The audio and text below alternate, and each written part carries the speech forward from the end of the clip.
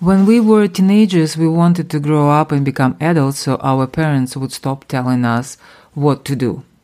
However, when we are adults, the roles reversed and now we are taking care of our parents. It's our turn to make decisions for them. Let's talk about it.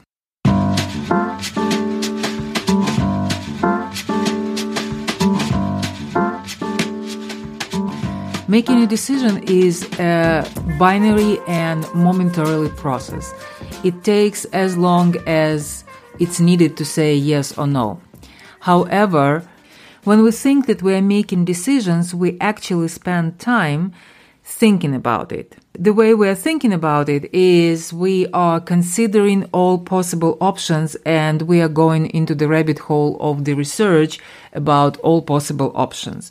We do the pros and cons list and talking to other people who might help us to make a decision. However, deep in your mind, the decision is already made.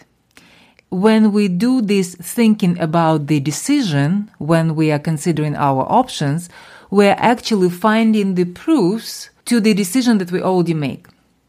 Because our minds are very funny things. When we know what we want or when we know what we believe or what we have decided, our mind is very good at finding the proofs that we are right. The more we spend time thinking about the decision which is actually made, most likely, the more hesitation is there.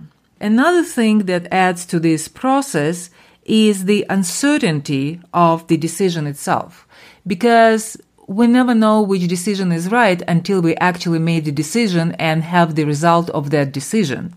But we want to have some kind of authority telling us the decision that we are about to make is going to be right. This is where it becomes interesting when we are making decisions for our parents. No matter how old we are and no matter what condition of our parents are, we still think of them as our parents, as those authority figures that they have been for all our lives. They were the ones who knew what is the right decisions.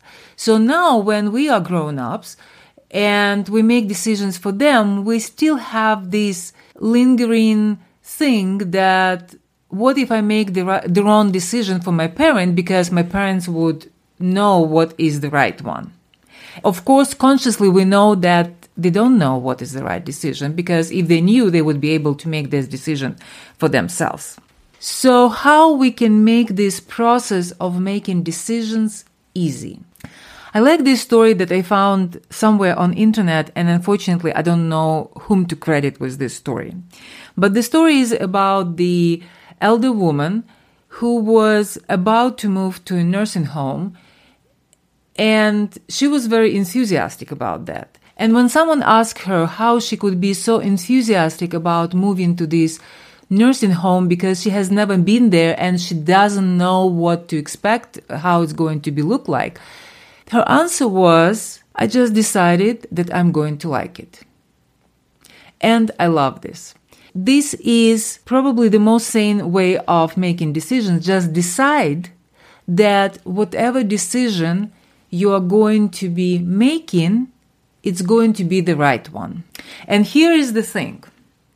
When we are making decision, even on the unconscious level, we are making that decisions based on all the information that we already have. However, the hesitation about the wrong decision comes because we know that there might be new information coming, and with the new information, that decision may be wrong.